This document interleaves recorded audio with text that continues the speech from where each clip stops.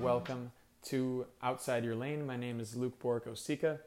This is the Humble Hustle Part 2, basically a review of, my thoughts of my first year pursuing a career in the sports and entertainment industry. It's worth a note that over the last decade, I have pursued heavily being a musician and really ultimately moving into not only being a musician, but helping other musicians achieve a sustainable career, as a songwriter, as a performer, owning their music. And so obviously it's not easy. It's kind of like, playing basketball. So in short, I've transitioned into, over this past year, I've decided to go the basketball agent route. So for some of us listening, that's like, why would you do that? Maybe for others, that actually seems, relatively similar. But I think there's a lot of takeaways, and I could probably get into that another time. And for some of you, I've even had a conversation with, and I've enjoyed, sharing kind of a brief snapshot of why I decided to do all that. But I think over the course of the podcast thus far, I think this is like the 17th or 18th total episode. I think I've done a pretty good job explaining why I'm doing this. And so in short, I wasn't able to reach my goal as a musician. I've definitely not given up on that dream. But I've definitely tabled the music, even to the tune of, like, on my LinkedIn, if you see it, it's like the music, the musician kind of part of my resume ends in 2022. So it was just my way to say I've spent 10 years. I really went after it. I've made my bread, if you will, in restaurants mostly. I've done a lot of odd jobs as well, just to provide certainly for myself, but let alone for my family, my wife and children. So, of course, it's funny. I had a very helpful sports agent tell me to literally not become a sports agent. And with respect to himself, I did tell him that this is the route I'm choosing to go. I understand the risks involved. So anyhow, it's helpful that my wife is on board. And so, yeah, I did not mean to get too much into all that, but all to say, to kind of follow up to this last episode, I think that there were a couple thoughts that I had. I felt I left a little bit unfinished. So I'll try to run through that. And it's worth noting once again that I listen to a lot of podcasts, and the one I tend to listen to the most, really far and away, is Sports Business Secrets with Kevin Tarka. And that's for a myriad of reasons, probably two main reasons. One, because his career path and his transparency on the podcast, I feel is extremely helpful for myself. I guarantee, of course, I'm not the only one. I mean, some of you may even listen to it, maybe even on my recommendation. What is my recommendation? I'm still, earning my reputation. I'm a mere student. I'm young in this whole thing, but nonetheless, I feel that I have value just in the sense of I'm in the learning process, and like I tell people, like when I'm helping train them at their job, like so I've been a server in fine dining for a long time. When you're training somebody, I always tell them, not that they don't know, especially a lot of these people are very experienced, but it's like, get your questions out of the way now while you're training, because when you step into the menu we have, or the way we like to do things, or whatever it may be, or learning the clientele here, you don't get this time back, this kind of training experiential time frame. And then, after that, you're just kind of onto whatever you're onto. And so I like this time frame I'm in as a very habitual time frame. And that's partly why I'm doing the podcast, for sure. But the reason why I mention Sports Business Secrets, that podcast, is because naturally I'm going to, I'm not trying to per se, but I'm probably going to maybe at times phrase things in a certain way, like Kevin may So there it is. It's also worth mentioning that I've definitely listened to a pretty good amount of preachers over the years. So that is what it is. I love the Colin Cowherd, statement he made some years back. I think probably about a year or two ago. I listened to a good bit of him. I'm not saying he's a preacher. No, technically he's a preacher of sports, if you want to say that.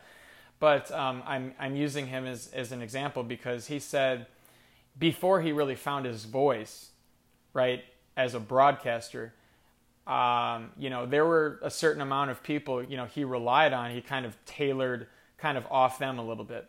And so when I was doing that early in my walk with Christ, there were, a handful of people, eventually probably 10 to 20 preachers that I tuned into pretty regularly and had probably, half a month to 6 month or more seasons of really listening to a lot of their content and just helping myself kind of pound the gospel, the good news, mind you, into my head, so that when I was getting into either a conversation with somebody or even really a mental conversation, just being honest before the devil and just owning my faith, as the word says, faith comes by hearing and hearing by the word of God.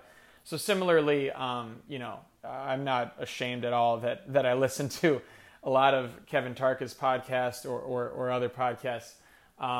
It's a way that I've gained some repetition, and as we like to say in really any industry, probably time on task. So or good reps, right? So I guess, and that is a big part of my year, the podcasts.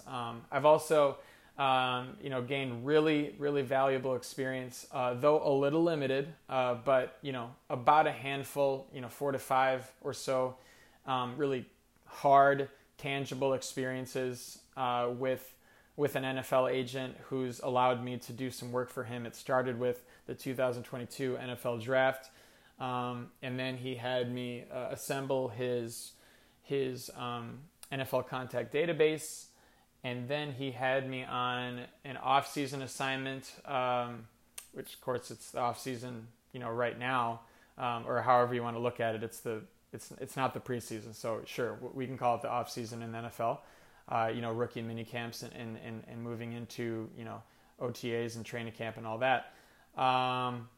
And so he had me on a free agency assignment to help one of his clients try to get on a roster. And then after that, we had the 2023 NFL Draft, which I really enjoyed also assisting on. And so a lot of it had to do with data entry, very, meticulous stuff. When I say very, I don't mean complicated. I just mean meticulous. And so that has obviously been a blessing. That goes without saying. And I appreciate, just the chance to do that. So I think I've demonstrated to him through my workmanship, through, expressing gratitude here and there, not wanting to do so, with excess. But that's been great. And it's a blessing to be able to tell people that I've been able to do that. And that, of course, was with the intention of just gaining any possible relative experience to being a sports agent. And then once I found my groove, basketball agent, got into that mindset and been trying to go in that direction. So from there, trying to study the CBA and the NBA, trying to learn regulations in regards to FIBA. So a lot of Quizlet, really a lot of hours reading articles and like literal like sports agent articles. Jeremy Evans, his resources in regards to what he posts on LinkedIn, what he posts on his website, his podcast. Which is the California Sports Lawyer. There's just so much to say, but obviously I've mentioned podcasts so many times.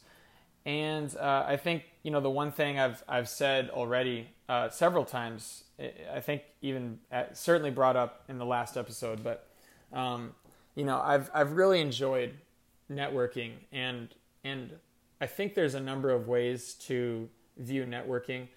And I have to say the caveat for me with networking, maybe part of this is that I'm 32 years old. Considering that I have a lot of work experience, I also have entertainment industry experience, very tangibly as a performer, as somebody who's done pretty much everything you can do in music from kind of an entry level or kind of grunt work perspective, and have tried, to gain valuable experiences, including internships and such, whether high end or kind of simple. And it's fair to say, like, some of those have gone well, some of those have not gone so well. But I've, taken risks, and I've tried to work at a high clip, and, while I'm, paying my bills. So it's definitely not been easy, but that's all of us, those of us who, kind of, do difficult things. So, that goes without saying to a degree, but, when I say networking, the caveat for me is leverage. So for me, that means that I've tried to, like, I think there's a lot of ways people say this, and so I don't want to try to sound like somebody else. But for me, I don't want to view leverage in the wrong light. So if I connect with somebody, I don't want to try to act like I'm somebody in that conversation, or even after that conversation. It's a blessing that anyone has given me the time of day, like those of you maybe listening, or somebody listening who's talked to an established person. I've just tried to look at it for what it is, and that I am somebody trying to learn everything I can. And if somebody's willing to answer some questions that I have, I've tried to come up with very tangible questions. So I've tried to view it in the most humble way possible. But I think, like I mentioned in the last episode, I've tried to communicate effectively. I've tried to ask effective, tangible questions with respect to that individual, with respect to what I've learned about their backstory.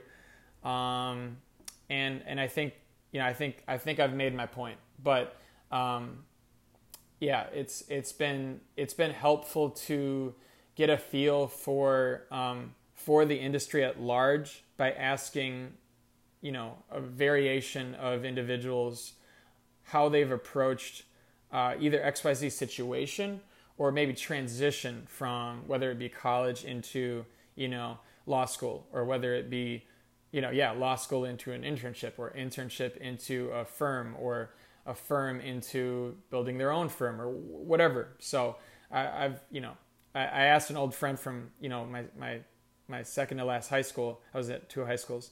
And I was talking to him about insurance questions, because he's, has his own insurance firm, with a partner. And, I've talked to a lot of sports lawyers. I've talked to sports agents. I've talked to a couple front office people.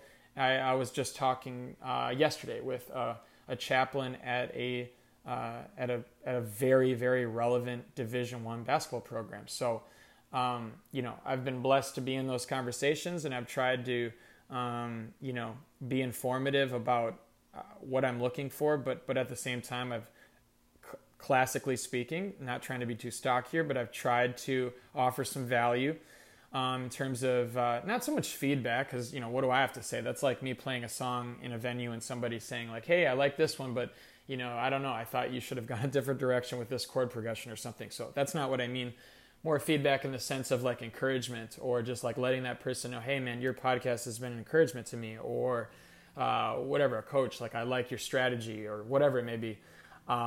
Just to say something beyond what they hear all the time. So before I rant anymore, I'm going to close it there, but I'm looking forward to my next episode, in which I'm going to share about movies and documentaries that have inspired me in sports. So God bless you guys. Look forward to talking soon.